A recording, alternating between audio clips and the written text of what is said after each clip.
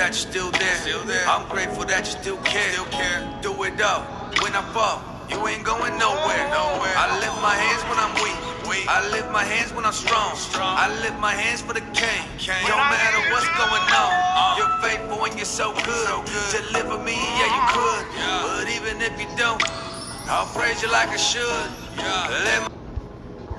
Hey, what's up, everybody? Welcome to King of Glory podcast. We're going to be talking through Psalms 142 today. We're just going to do a quick little Bible study on it. And I hope y'all gain something from it. I hope y'all gain an understanding and some wisdom and some healing from it. We'll be in Psalms 142. And I'm going to go ahead and start reading from it. I cry out to the Lord. I plead for the Lord's mercy. I pour out my complaints before him and tell him all my troubles. When I am overwhelmed, you alone know the way I should turn whenever I go. My enemies have set traps for me.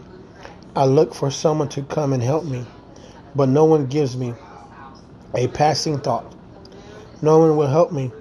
No one cares a bit what happens to me. Then I pray to you, O Lord.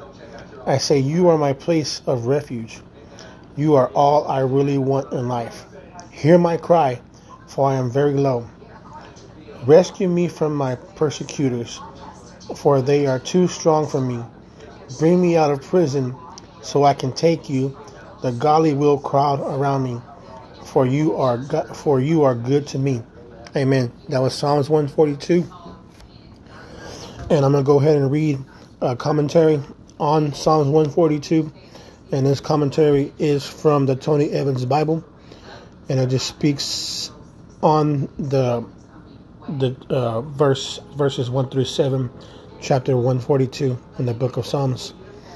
And it says, David displays his great need for God in the midst of his desperate circumstances. He implores God to listen to his concerns. I cry aloud, plead aloud, pour out my complaint, reveal my trouble. Though David himself was weak within his God is optimist and knows the way he should take. If you have wrongly assumed that all prayers should be dignified and employ only theological jargon in your petitions to God, you have not understood prayer rightly. Let David be your model. He approached God honestly, pleading emotionally for deliverance. As a troubled child depends on his or her dad, go to your Heavenly Father in your turmoil and open your heart to him. Whether David was actually alone, he certainly felt alone. He murmurs, no one stands up for me. No one cares about me. That's why he fell on his knees before the Lord. David needed a refuge that only God could provide. Even when you have fellow believers standing by you, no one has the wisdom and power to care for you like God does. Amen.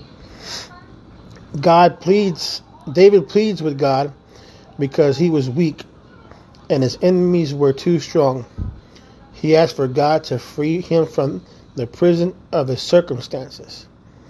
Notice the purpose for this request, so that I can praise your name.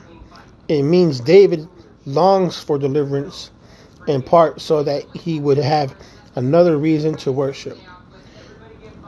He concludes with confidence that God would deal generously with him. As a result, the righteous would gather around him. Through divine intervention, then the man who was alone would be alone no longer. Amen. That was Psalms 142, and you were just now listening to King of Glory Bracing Company. We're going to go ahead and, not King of Glory Bracing Company, but I'm sorry about that. King of Glory Bible Study, forgive me. And we're going to go ahead and end the podcast with a little music. God bless y'all. Love y'all. In Jesus' name. My life bring you honor. Let my life bring you praise. Running straight to my Father. I need your mercy and grace. I look around me, they gone. Sometimes I feel so alone. But open door invitation. You tell me come to your throne. You sit me down at your table. And I don't really understand so much in this world. But you're mindful of this man. I wanna thank you, Lord.